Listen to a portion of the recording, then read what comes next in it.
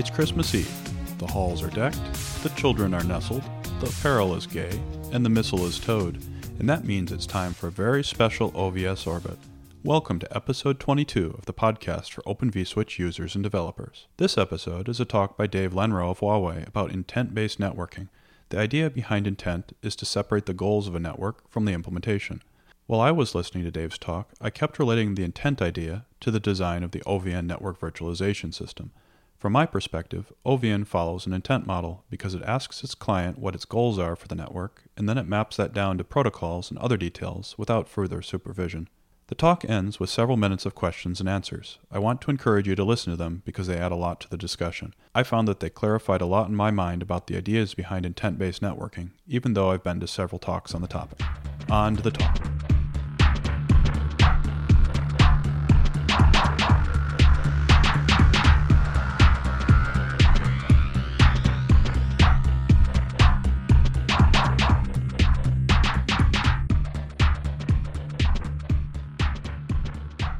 Thank you all for coming. David Lenrow is Chief Architect for Next Generation Data Center and Distinguished Engineer at Huawei. He is also Chairman of the Open Networking Foundation Northbound Interface Working Group. He's here to tell us about evolving towards software-defined networking. Thank you. Thank you. And thanks everyone for coming out. I'm going to try to sort of sprint through a whole lot of slides and leave some time at the end for interactive. So try to err on the side of not interrupting, and I'll try to leave some time at the end. I'm going to start out talking about sort of very high-level stuff and kind of progress deeper as we go. So talk about kind of three keys to enabling innovation. I think some of the great new things, SDN and NFV and these various things, aren't necessarily getting deployed and utilized at the rate that we thought they'd get taken up at, and kind of a thesis about why that might be, and then talk about intent-based networking, which I think addresses one of kind of the three obstacles. Then talk about how intent-based networking might be a good component to include in something like the big control platform, and then talk about some hard problems ahead of us in terms of building out these systems at massive scale and performance and that kind of thing. So essentially, I think the problem today is that it's too hard to try something new. The let's try a new SDN control plane consists of forklift upgrade of all the hardware. Probably changing vendors, changing the way the network's operated and debugged, and a million other things. And if you go and you try all of that and you decide it's just not working, it's virtually impossible to reverse the thing and sort of back out of there. If you decide you're going to make this wholesale change, it's going to be almost impossible to back off of. So I think telco operators who are very risk averse in general just don't have the courage to do something as scary as what we're asking them to do. And so I think the thing that could change all of that is having the data plane become programmable, changing the way we do integration with workloads and applications so that it's not implementation specific, and then disaggregating the solutions vertically. I don't have to tell people at Stanford that data plane programming is coming. It's pretty clear that lots of people are working on that. Products are coming, chips are coming, and this is a transition that's inevitable and clearly going to happen. Similarly, there's things going on in the disaggregation, and people use that word a lot in tech. But specifically, what I mean is the disaggregation of the software components from the hardware components, and the ability to go out and buy physical switch from one company, running a particular operating system image and changing that image while it's deployed in the field and getting a completely different behavior out of it. Thing that was totally impossible in 2008 when everybody was so concerned about the wire protocol is quickly becoming the thing that's sort of mainstream and easier to do. And so I think the final missing piece is the integration.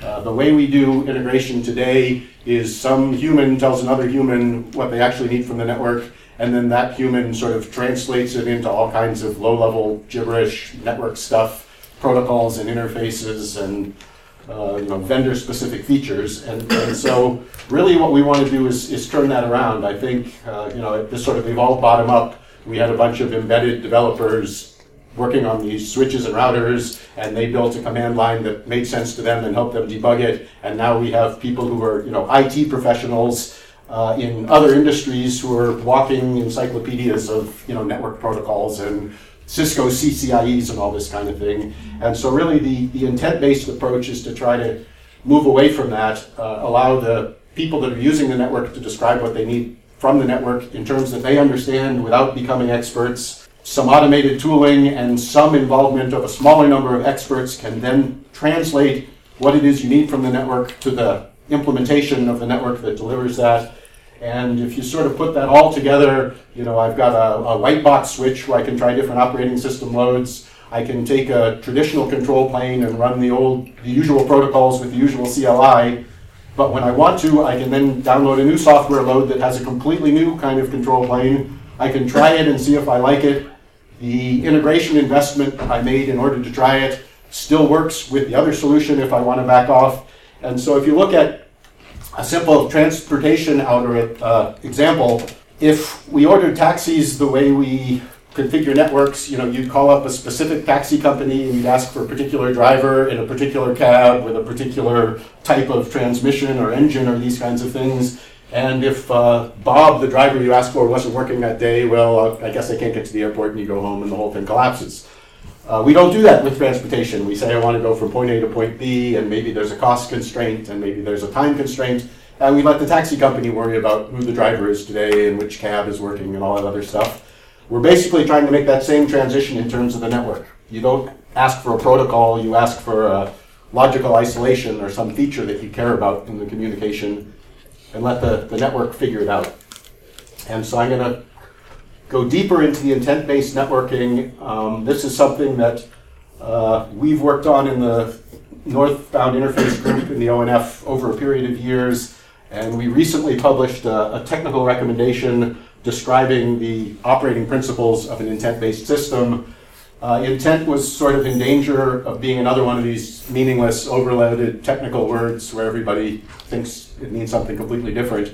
And so we really wanted to nail down sort of what we mean when we talk about intent-based networking among the people collaborating on this in the ONF. And we've got a diverse group of people from vendors and operators to all agree that we're going to try to build systems based on this common interface. And so we wanted to really clarify, many people call many things intent-based networking. When we talk about it in sort of that ONF context and beyond, this is specifically what we mean.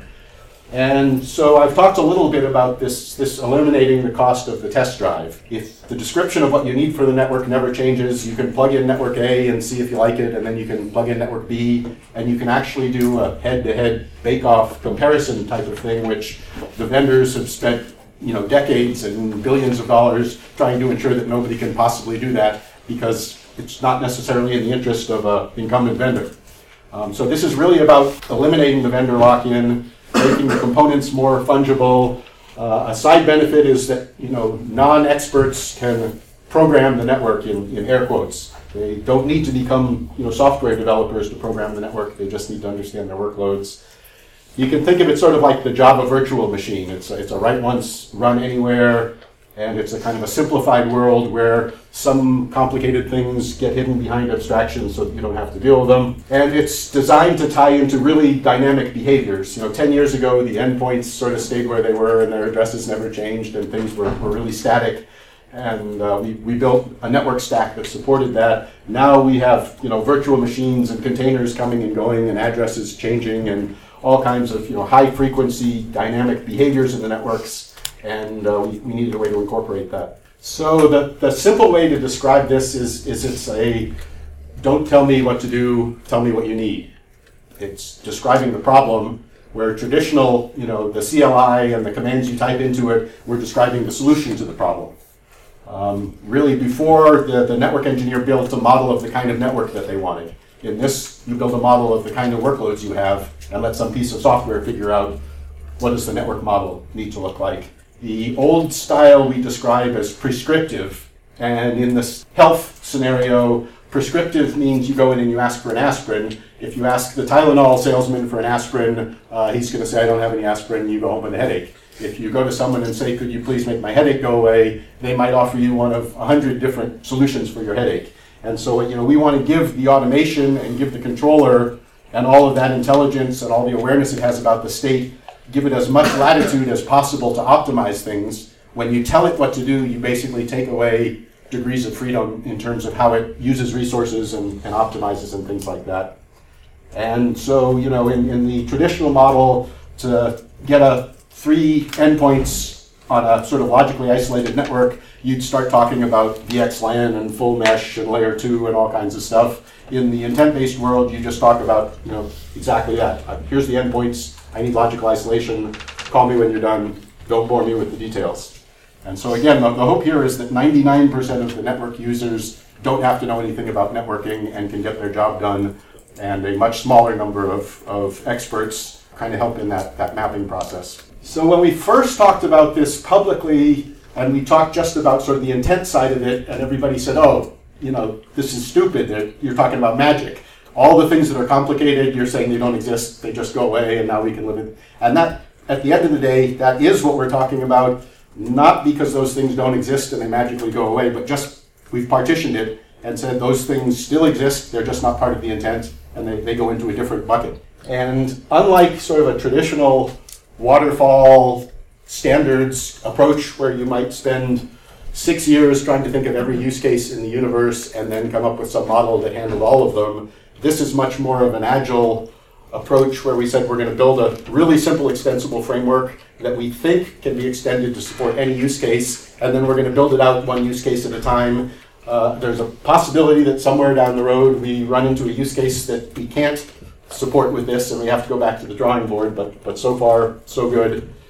And really what we're doing is creating some simple abstractions that get users of the system away from touching the resources. You're not allowed to know what's in the inventory. You're not allowed to know what the physical topology is. It's none of your business. You're allowed to tell the network what you need, and the network controller is going to do all of that resource allocation. So when we started working on this in the ONF, really the problem was that there were a dozen north side pieces of software that had some idea about what this interface needed to look like, and there were a dozen pieces on the south side that made some assumptions. And the thing we knew we couldn't do was say, everybody throw away everything you have and start over in this collaborative effort, and we'll design something brand new from scratch.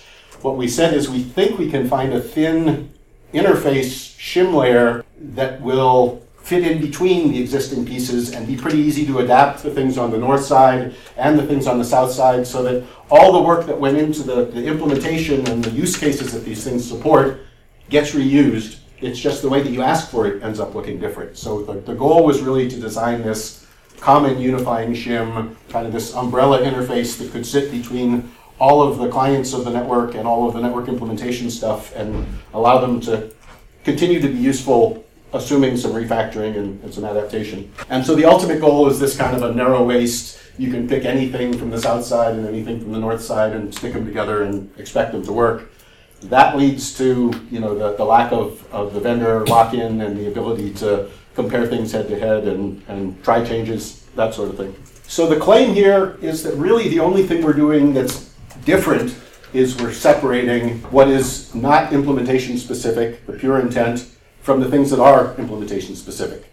And so there were other things that people called intent-based, and someone asked me today about one of them. There was a Huawei project called NeMo, and the question was, well, how does this relate to the NeMo project? And I said, well, essentially, the NeMo project had the intent and what we call the mapping sort of merged together into a single interface that didn't strictly separate these things. And so it should be very easy to refactor that system to use this new interface, but the benefits of the interface become apparent later. The mapping continues to be sort of hard and implementation specific, but you get some really nice properties on the intent side of the thing. And from a high level, one way to think of it is that intent sort of changes in human time and in policy time. If Bob needs to be added to the sales group, that's probably not something you're doing 3 million times a second. It's probably something you do the day that Bob starts working at the company, and it stays that way until Bob leaves the company. The details of what address does Bob have currently and which switch is he plugged into and all that kind of stuff, that all lives on the mapping side. That's the stuff that does change frequently. But again, when we come back and look at the intent by itself, you see that it has a whole bunch of really interesting properties that make it pretty powerful. And so again, just to back up, the claim is any use case that can be described can be supported by this split into intent and mappings. For a couple of years now, we've sort of put the challenge out there. If you think you have a use case that can't be supported by this method, please bring it to us and work with us, and let's see if you're right. We're sort of open to the possibility that this isn't as generalized as we think it is, but so far so good. And so one of the reasons we've gotten some traction with this in some of the open source SDN controller projects is that really the state of the art in multi-service SDN today is that you can run any one service. And the services were developed using this model on the left, kind of, the vision of how SDN was going to roll out for about 2009. And you notice back then that the thing that we called the SDN controller was very thin and didn't really do much of anything. I call it an open flow multiplexer. Open flow went in the top and came out the bottom, and that's sort of what it did. And so the thing that you then called the service of the application was fat and had all kinds of complicated logic built into it. And as it turned out, if you had two apps that did nearly the same thing, they would each have completely independent, unrelated, siloed implementations of various functions. They'd all have a flow rule logic module that looked nothing like the one from the other application, and they'd all have network state that was built in a completely different way from the next one. That led to a lot of inefficiency and redundancy, but it also led to this multiple writers problem at the bottom of the stack. Every one of these entities thinks that it exclusively owns all the resources in the network, and if you try to run two of them at a time, they scribble all over each other in the forwarding tables, and the system rolls over and dies. That's essentially the state of the art in Open Daylight and ONOS today, and the problem really comes from this idea that you can have non-synchronized, non-coordinated access to these resources. Instead of solving the multiple writers problem, if that's even possible, what we're proposing here is essentially to avoid that problem by only having a single writer, which is the intent engine, and nobody else is allowed to write to the flow tables or touch any of those resources. They're only allowed to input in this kind of very high-level abstracted language the things that they need the network to do for them. And so for an example of this, we essentially have two northbound interfaces, the intent northbound interface and the mapping northbound interface.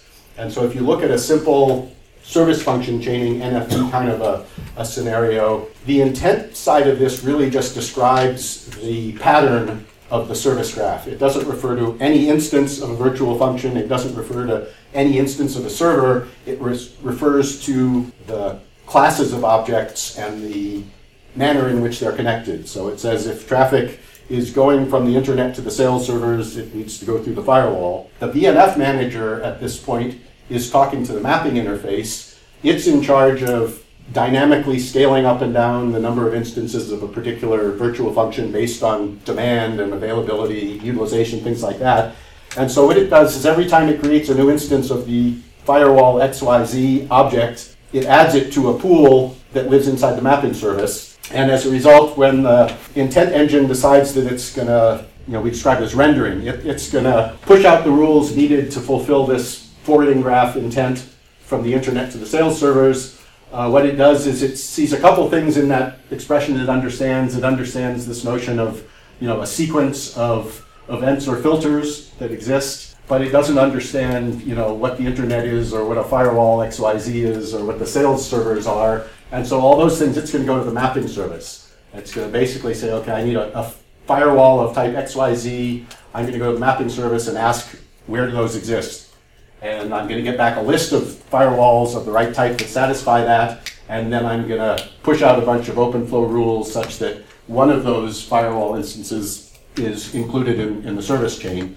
The reason this is interesting and why we call this intent-based and sort of contrast it with other SFC approaches people have built is that if for some reason the particular instance of that firewall that we've hooked this subscriber up to fails for some reason, what we can do is very quickly inside the intent engine, inside the SDN controller, locally, we can go back, pull that list of available firewalls of that type, pick another one, push rules to reroute everything, and then we can send a message up to the application layer saying, by the way, there was a fault in the system and I automatically healed it for you, and now you don't actually need to know this because I've already fixed everything, but as sort of an informational, I just wanted to tell you I moved you from, instance 1 to instance 2. And so the contrasting implementation of this that a lot of people have already built for service function chaining is where, completely prescriptive. A single entity says, connect this instance of the subscriber to this instance of the firewall to this instance of the internet.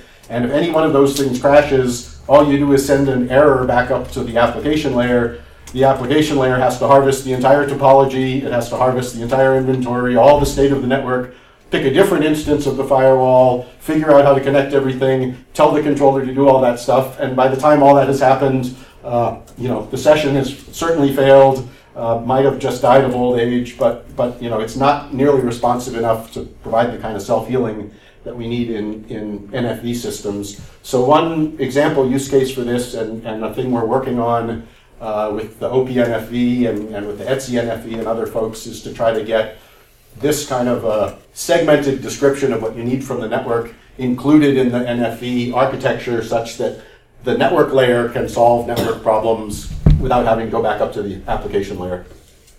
I know something about your example. And isn't it the case that current practice is all internet traffic going internal to an enterprise goes through firewalls no matter what? So is this example implying that you would depart from that approach? No, and in that sense, maybe it's a bad example. I think, that the notion is that is a virtual function, and, some end user has a bunch of checkboxes somewhere that say, do you want to have this kind of a filter or an auditing device or a firewall or a logging thing or a something or other, and that from the end user perspective, I just check a bunch of boxes, say, yep, I care about all those services, and I'm done. Then another system is completely responsible for figuring out what did that mean when the user said he wanted these three services to be applied to his traffic from A to B. What does that actually mean in reality? So maybe the firewall for everything from anywhere to anywhere is a default rule and isn't interesting, but think of some more sophisticated virtual function. The point is, in a big dynamic network, there are going to be a lot of instances of particular type of virtual function, and really you want the compute layer to understand demand and compute load and when we need to have more compute resources available, but we really want the network layer to understand the network side of this, link utilization and path availability and things like that. It makes no sense to have the cloud orchestrator picking components of a network path any more than it makes for the network controller to be creating virtual machine instances or spinning up containers or something. Trying to layer the system in such a way that only the network understands how the network is provisioned and provides that as a service to kind of the cloud controller or the compute layer. So turning to the other way around, your intent engine would have to detect when my intent is incompatible with somebody else's intent. Right, and it's a declarative approach, so there are kind of two times you can get in trouble. One is when you initially say, here's what I want from you. If that completely contradicts something you've asked for previously, that's just a simple kind of runtime error. I've said Bob's not allowed to connect to the internet, and then I come back and say connect Bob to the internet, and you gave me two contradictory rules. That's clearly just wrong. The other way that you might see it is, essentially the system is self-monitoring and self-healing. The intent controller has way better picture of the network state than any external system ever could. And so by definition, by the time some external monitoring thing has figured out that you're not getting what the controller promised you, by definition, the controller figured that out a long time ago, tried to do everything possible to self-heal and remedy that situation, and has gotten to the point where by the time the external system says, I'm not getting what you promised me, the system should have already pushed an event out saying, sorry, I can no longer give you what I promised you. It was a valid declarative kind of statement to provide initially, but 3/4 of the network just went down, and it's not physically possible to fulfill A connected to B.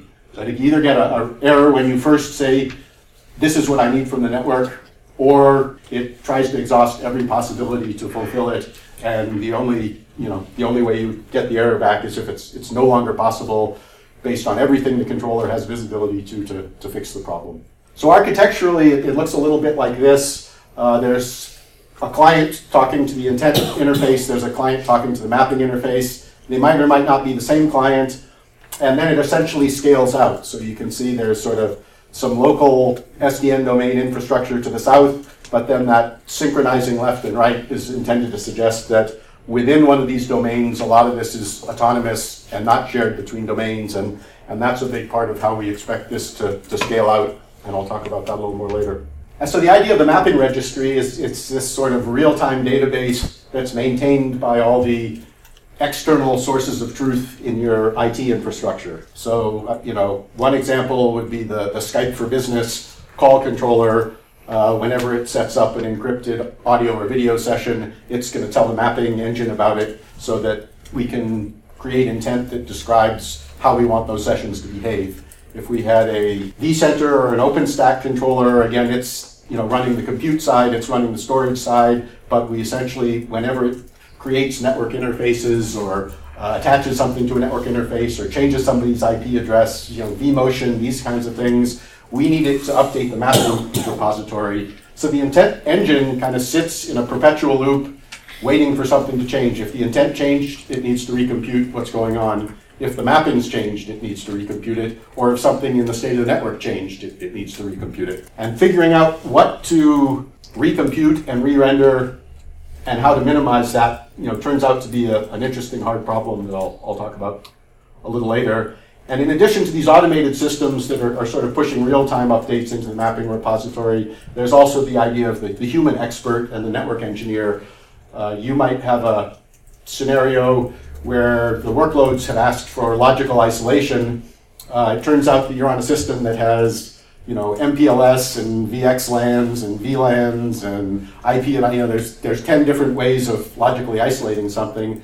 That might be the case where some human expert would come in and say, I know based on what I know about our implementation that we should fulfill logical isolation using VXLANs as a first choice and MPLS as a second choice or something. So the experts that actually understand the protocols and the deep details don't go away. They just become used much less frequently and for kind of higher value operations. So at the actual interface layer, this is an incredibly simple concept. There's a thing called an object, which is meant to represent something that can attach to the network and generate packets. And typically, you're going to identify objects by IP addresses or things like that. But the object is abstracted enough and extensible enough that it can kind of represent anything. And again, we're going to extend object types as we go based on the use cases and what we need to create them. There's an object group, which just allows us to kind of recognize that the 30 people in the sales department all get the same kind of filtering and auditing. And so rather than having 30 separate rules that describe each of those, it turns out to be much more efficient to have a single rule that describes what the group needs and to drop new members into the group and have them kind of inherit all the attributes of the group. And so then the final component is this modifier, which basically describes relationships between the groups. What's allowed, what isn't allowed, who's allowed to talk to who, what protocols they can talk, that sort of thing. And so all of these three types of objects get created and manipulated using CRUD operations through a REST-conf interface. At least initially, there's been some talk about maybe a more transactional interface to cloud orchestrators and things like that.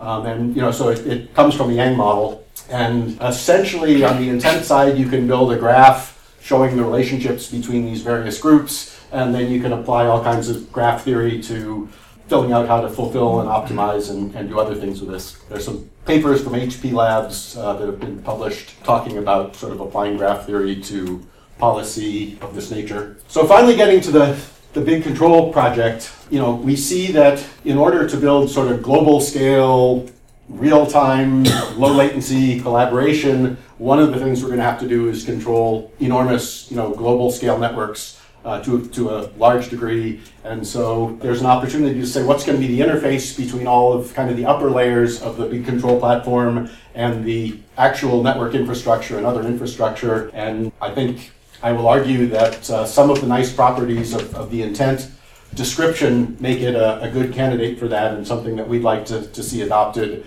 I think where there's a big control platform module called the declarative planning stage, that's probably a pretty good hint that the intent interface might fit into that part of the system architecture. Through the ONF, we've had pretty good success getting different people from different areas to agree that we're going to try to build this common interface. And so, we're already working with the ONF, Open Daylight, and ONOS, and with the MEF, and with OPNFE, and all these other groups are saying in one form or another, we get the intent-based thing, we see the value of it, we're trying to figure out how to kind of evolve there. Obviously, the hard part is migrating away from the existing model and all the investment people have in using that model. But I now have a new role in Huawei in the Central Research Institute. One of the big initiatives we're starting up is to try to design a collaboration with the Platform Lab and a way to collaborate on some research related to the big control platform. And so, one of the things I wanted to do in the rest of this talk is talk about some of the kind of design and research problems on the horizon that need to get solved, and hope that maybe somebody sitting in this room says, hey, that's a pretty cool problem, I wouldn't mind working on that, and we could follow up. So I think, my oversimplified description of the networking journey is, first we decided, in the IP internet era, that everything had to be completely distributed and anything remotely centralized was bad and had to be avoided. Then we went OpenFlow and SDN and kind of jumped all the way to the other end of the spectrum and said everything should be logically centralized and anything that's distributed or autonomous is bad. And clearly what we've learned along the way is that neither of those extremes is right, and that sort of a healthy combination of the two and the right tool for the right job is really the answer. And so I think one of the things we have to do here is just figure out how much state can be isolated to a autonomous intent domain and never shared with anybody, and we can avoid all the problems of sharing and synchronization and timing. And then the other piece is for the things that do have to be shared, how can we sort of optimize those and make sure that they're as low volume and as efficiently distributed as possible. There's also the notion of sort of this transit path advertisement and scheduling. And so the notion that you have all these little intent domains. The actual intent description, it's positionally independent, it's geographically independent. There's no reason why the description that Bob is allowed to connect to the internet belongs in any one of these domains. The idea is, it doesn't change very often and it's kind of global. Let's just push it out everywhere. Then within the intent domain, once you start fulfilling that, you end up creating a huge amount of state that changes at a really high rate. And so the first thought is, let's contain all that state inside the domains and have kind of a shared nothing model. But then as soon as you have to do any kind of end-to-end across multiple of these domains, you run into the problem that you need some higher level controller that actually sees the end-to-end, doesn't see inside all of the state minutia that's in every one of these domains, but at least sees the ingress and the egress interfaces and their capabilities. And so, this is a problem that hasn't been solved, but if you had sort of hundreds of fabric cells all built up into one giant intent system, how exactly would you share and advertise information about the interconnections and the transit domains in such a way that you could sew together end to end? I think, one thought that jumps to mind is, well, this is kind of the BGP problem, and we've already solved this, why don't we just use BGP? And I think the answer is A, it's sort of BGP with constraint routing of a type that I'm not sure has ever been implemented or resisted. But also, I constantly hear Igor Gashinsky from Yahoo, who's been telling us for years, everything that's on my network is there because I wanted it there, and it's in my inventory database. Whatever you do in the world, do not do some stupid, slow discovery thing that's going to result in 15-minute convergence time. If you want to know what's in my network, please read my database. And so I think that's sort of the spirit in which we would like to figure out a way to advertise this kind of external connectivity, but hopefully do it in a way that kind of has that instant recovery from a known state rather than going back into the autonomous, bumbling around, stumbling into things and figuring out what they are process that leads to excessive convergence time. At Huawei, a lot of our customers are telco customers, and so we're very interested in sort of this mobile edge computing set of problems. There's clearly a problem which says, if I have some kind of compute that needs to go up to a giant regional data center like Amazon, that's going to be okay as long as I can get very low latency inside of that data center once I get to it. But there's another whole set of problems where the wire time just to get to that regional data center and back has already killed you, and it's not responsive enough. And so for those, we're envisioning, really pushing the data center all the way to the edge, whether that's on a light pole or in a cabinet, remote cabinet out at the end of your street or on top of a building or in a central office or whatever. But the idea is, how would you do a mobility handoff if this service is running and a car is traveling at high speed and the server is essentially physically proximal because it's on the building next to your car? What do you do when you go out of range of that and come into range of the next one? And one set of problems is, how do you get instances of the compute logic pushed out to the right places? But then the other piece, that the logic can kind of sit there waiting for you to come into range, but then the actual transfer of the state of your connection from one of those to another is, anyway, there's a whole set of kind of interesting problems in there, and how do you optimize around that, and how do you decide when the workload that's physically proximal is going to be sufficient, or when you want to save money by going back to a big regional data center. There's a whole bunch of kind of placement and scheduling optimization problems in there that look interesting. I think initially we can just say, well, the state that has to get shared will share with Cassandra or some big, fast, NoSQL database kind of thing. And to go from sort of small to medium and maybe even to pretty big, that's probably good enough. But I think, again, when you really say we're going to do this at sort of massive global scale, I think there's probably a very customized set of tools that you need to build to kind of propagate and exchange that state and keep it synced. And then the minimal update to the global rendering problem. If you change one of your 10,000 users and it causes the system to push out new rules for 100% of the flow tables, you're going to thrash all of the existing stuff in a way that's completely unacceptable. We built a system like this at a startup called Plexi several years ago, and that was sort of the first thing we ran into,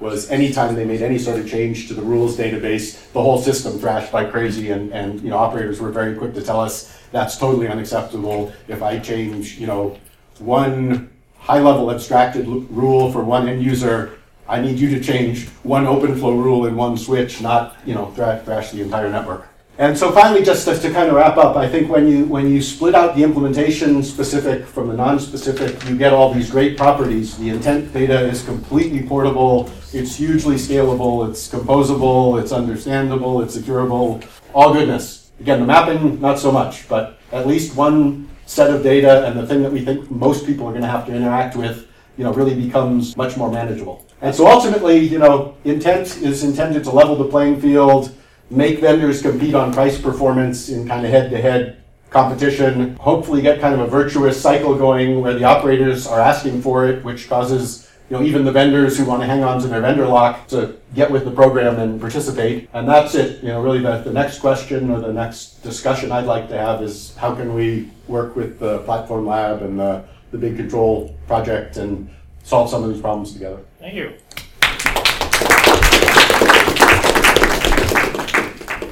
Questions, comments? Maybe this question comes from I'm not familiar with the concept of intent, but I have heard of it from the several years ago we talked about the policy-based networking or policy-based something. But what is the fundamental differences between the intent-based networking and the policy-based networking? So what I say is all intent-based networking is policy networking, but not all policy networking is intent-based. Right? So if it doesn't have this specific split between the implementation specific and the implementation independent, then it's not intent. And there's certainly a million types of policy that aren't factored in that way and don't recognize sort of that division. And I get policy to me is clearly a word that has become totally meaningless because it's so overloaded. And we very early, that's why we started calling this intent, because you'd say policy networking to someone and they'd be like, oh yeah, I know what you're talking about, I read that paper 5 years ago, and then they'd stop listening. So I think just giving it a different name enabled us to kind of get people to listen and realize that there's something a little different about this type of policy-based networking. So to interpret intent to the lower level the command or some operations, we need some translation to the term or object used in specifying the intent to yes. lower levels. In this case, we can use some there is multiple word can refer a word, but the same word can, for example, to intent want to set up some firewall between them, some host or network. We have a lot of implementation technologies for realization of realized firewall. In this case, how we can choose the many alternatives or Right, so that's what I was trying to apply with kind of the firewall XYZ, is it's not any generic firewall, but it's a specific firewall with a specific configuration and a specific set of rules. And, that's kind of defined as a virtual function. So, as a service provider, I might have 10 different commercial firewalls that I resell and 5 different configurations of each one that I make available to people. But even within that, I might have hundreds of instances of each of those, and so all of the same mechanics come into play. When you say you want this type of firewall with this set of configurations, that still doesn't tell me which instance in the network you want. There still could be 100 of them, and one of them's on the other side of the planet, and one of them's 5 feet away, and one of them's across a link that's completely saturated, and one of them's across a link that's not being used, and so that's where it's not that the name of the thing, firewall XYZ, describes a specific type of entity. It's really just a unique string that's bound to some virtual appliance in the back end. And so the things that describe the virtual functions you care about need to be unique, so you can tell, again, it's not an instance of a function, it's a class of function. As long as you have a bunch of unique classes of functions that you're using within the network, this method applies, and the way they would decide specifically what you mean when you say firewall, that's in the expert domain. Someone from the operator decides these are the 12 configurations we're going to sell, and here's what we're going to call them, and that all lives above the interface. At the interface level, again, it's just here's a bunch of groups of things, here's how they're connected to each other, and here's a bunch of modifiers that describe what is or isn't allowed to transact between them. I think part of where you were going was, well, actually, the interface maybe isn't so hard. It's the building the intent engine, the thing that does the rendering and that's the hard part. And what I would say is, yep, absolutely. This is supposed to be really simple, and this is not how to build the intent engine. This is how to build an interface that could sit above just about any intent engine implementation. And I think where implementers are going to differentiate themselves is how they figure out how to do that translation.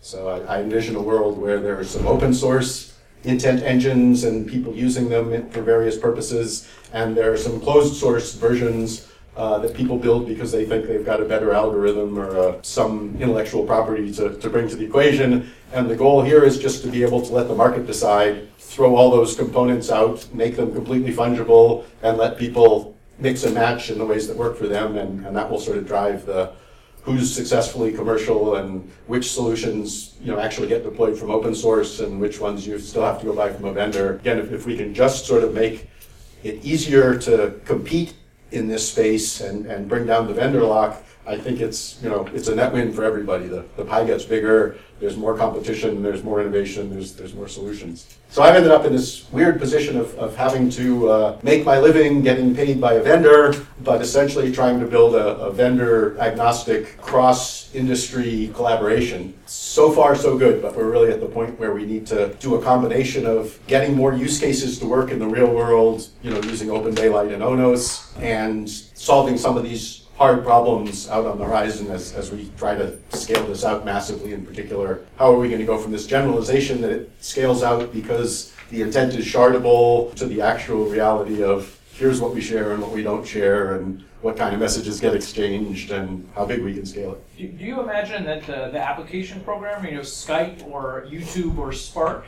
that they will program against this interface? Yeah.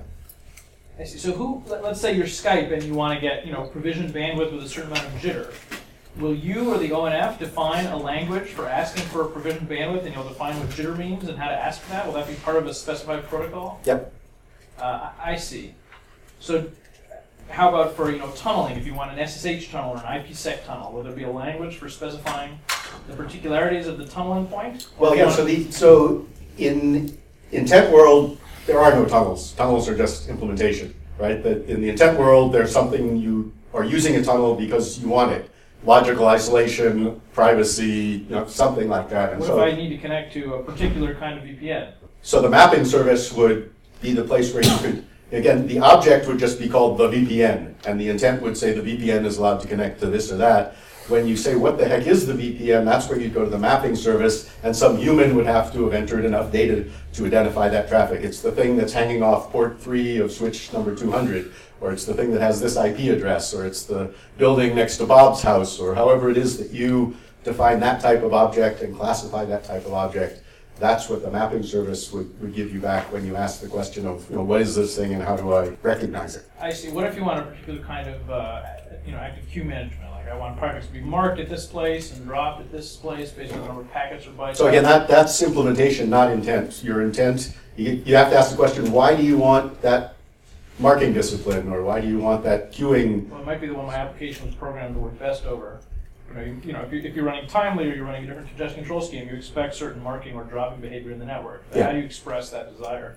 So in the mapping engine, you would express that this interface here has these particular physical and protocol properties. But And who defines the language to express these properties? again, it's a simple framework that gets extended on a per use case basis. So for this use case where you're talking to something that uses a particular type of marking and things, you would then have to create some way of expressing it, and then this is the way you extend the system. Step 1 is you extend the language to understand some new keyword or modifier, and step 2 is you change the rendering engine to understand that when it sees that modifier, here's what I have to actually do to make it. No, I understand, but how do you make it vendor independent? Like if I'm writing Skype and I want to be able to ask for something from the network and it needs to work on, some company's network in Colorado and a different company's network in Tsinghua, how do I know? Yeah. Right, so the Skype call controller essentially creates some intent groups and updates the mapping server in real time, and it will do that for any platform that is running the ONF common northbound interface. And so if the companies that you mentioned happen to implement that interface, then it will work with any and on all of them. If the companies don't happen to implement that, then you can't get there from here. Okay, so you're going to define a whole ontology about things about how we measure jitter and what it means to have provisioned bandwidth and what it means to have certain queuing behavior, and this is all. There's going to be a big spec about all the things you can ask for from the network. Right. All of that exists today, kind of scattered. What we're going to do is sort of curate it, right? So the jitter, the MEF and the ONF both have UML models for how you describe jitter and how you describe bandwidth and how you describe latency and all those kinds of things. We don't have to invent anything there.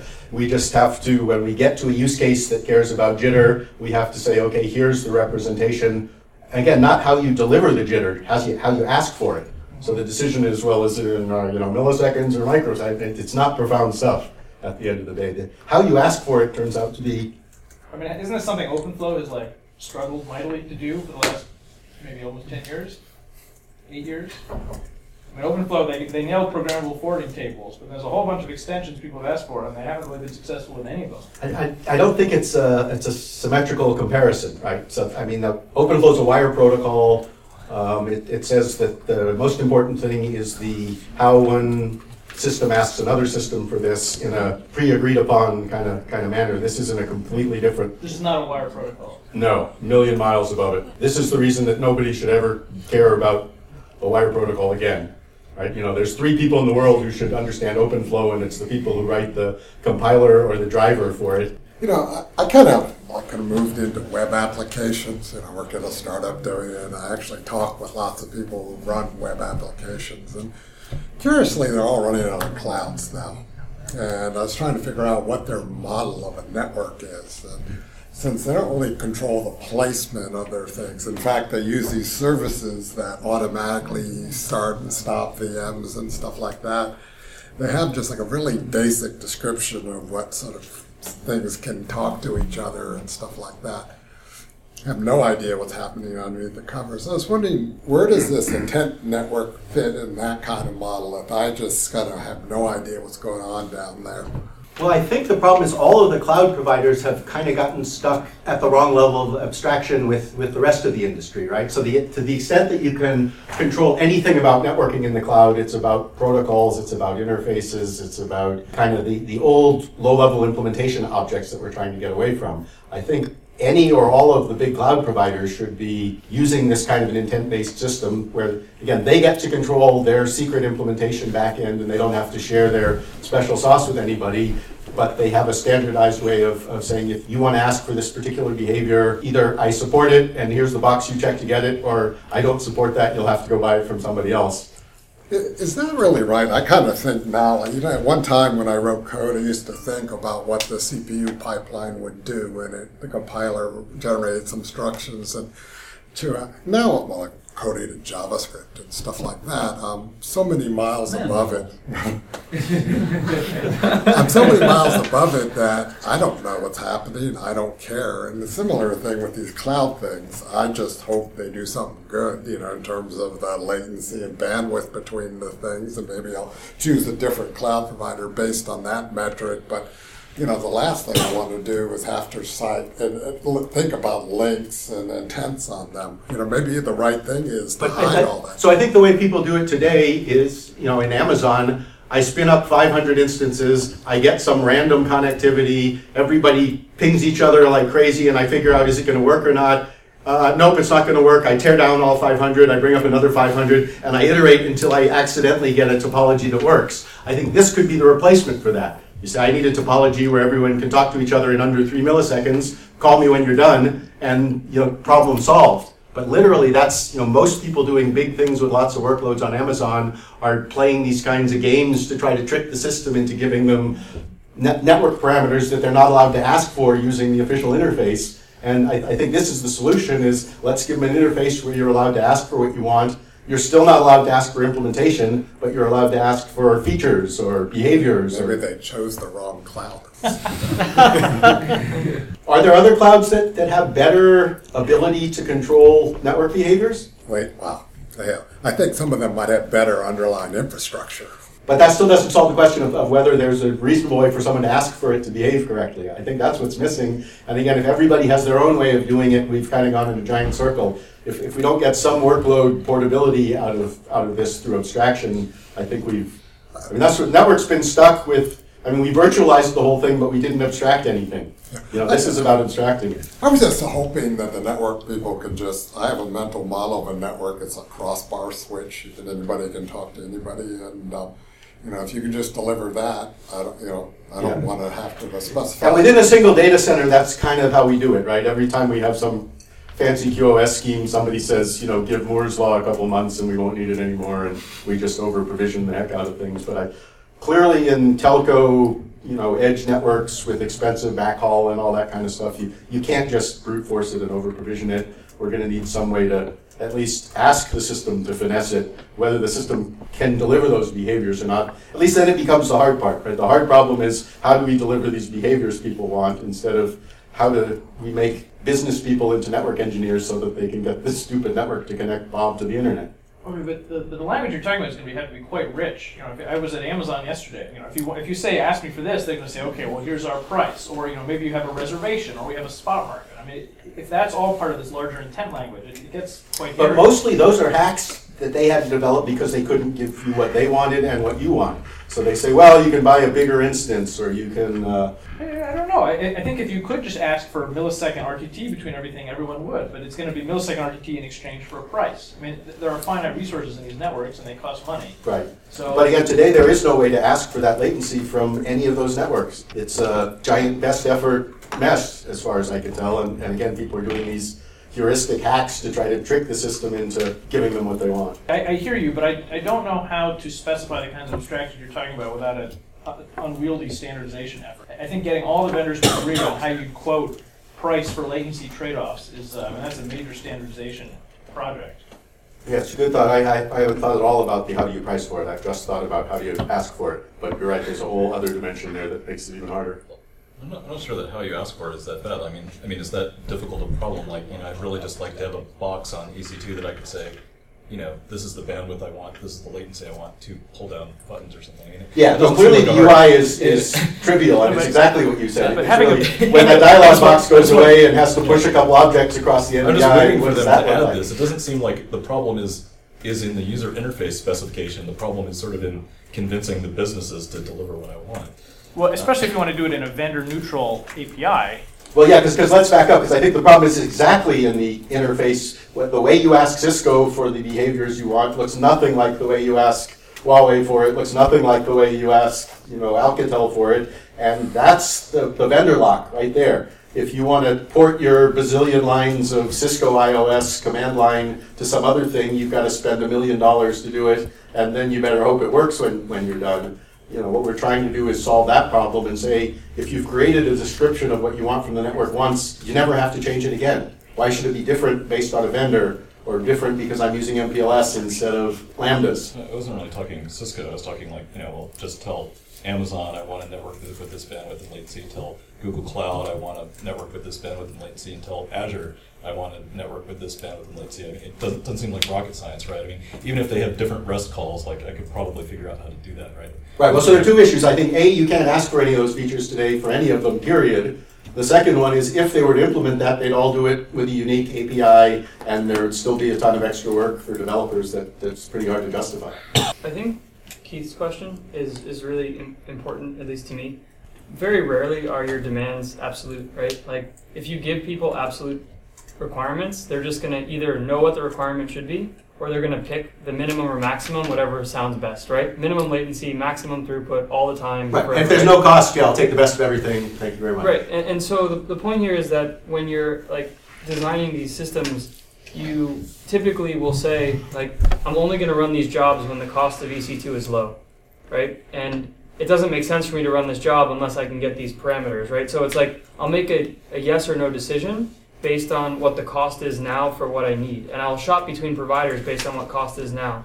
And so if there's no way for me to figure out what the cost is to implement the thing that you want, either I'm willing to pay any price or I have a budget. And I want to optimize for one of those things. Either getting what I need done to meet my, if I'm Spotify or Netflix, right? And a customer's paying me $10 to watch a movie, I'm willing to spend up to $9.99 to deliver that movie to them, licensing, bandwidth, etc., and give them the best experience they can. Obviously, I want to optimize that, but I'm willing to spend up to $10, and I want to optimize some parameters between there.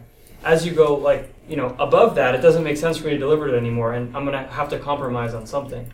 Right. Well, we sort of worked our way all the way to the kind of batch mode cloud set of use cases, which probably are the least applicable and the least interesting. But if I'm approaching your vehicle from around the corner at 300 miles an hour and I need to somehow notify you that I'm coming, I don't have the option of running it later tonight when the cost has come down, or pushing it somewhere else for cost or any of those. It's really, what if the constraints were sort of bare minimum to function constraints rather than, what would you like? It's not the, do you want ice cream or chocolate cake? It's the, where is the line where your car is going to crash into mine and we're all going to die in a fireball, and I'll keep you on the right side of that line. And so I think for those use cases, it is useful and important to describe what the network's going to have to deliver if the application's going to succeed. In a lot of these cases, it's a real-time thing, and there is no run it cheaper or run it later or push it onto somebody else's cloud. But for a telco provider of mobile edge computing as a service, you're going to tell the network, here's what I need, and you're going to pump stuff into the network, and if you don't get it,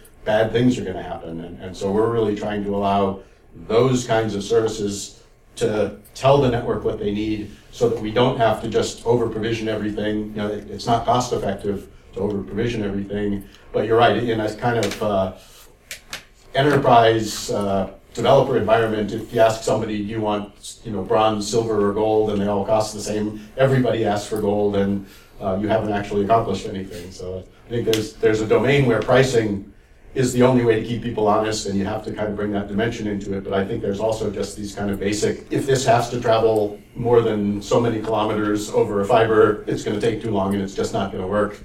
And if the network controller can recognize that's a vehicle that needs to avoid another vehicle in the next couple of microseconds, and that's a voice recognition command that could come back in 2.5 seconds, and the world would be fine. Today, those workloads look identical and the network requirements look identical from the controller perspective. So it's having the ability to understand that not everything is created equal. It's not about fairness. It's not about load balancing. It's not about giving everyone the same probability of failure. It's really about understanding that workloads are unique, and some of them have to run locally and at ultra low latency and others don't. And that if you understand that and you can do scheduling and load placement based on that, you get much higher utilization before the system's saturated. And again, if you let people prescriptively say, I want this resource connected to this one using this thing over here, that shared pool optimization starts to collapse and you fragment the thing really, really quickly. So we're kind of officially out of time. I don't know. All right, well, let's thank our speaker. I have a meeting with Guru that I think we'll probably need to disappear into pretty quickly, but... Okay, well then if you want to talk to David, you got to mob him now because he's got to disappear. Thank you again. or chase me by email or otherwise. I'll provide contact info and send you this deck to upload, and if people want to follow up directly, please do. Great, thank you so much. Thanks.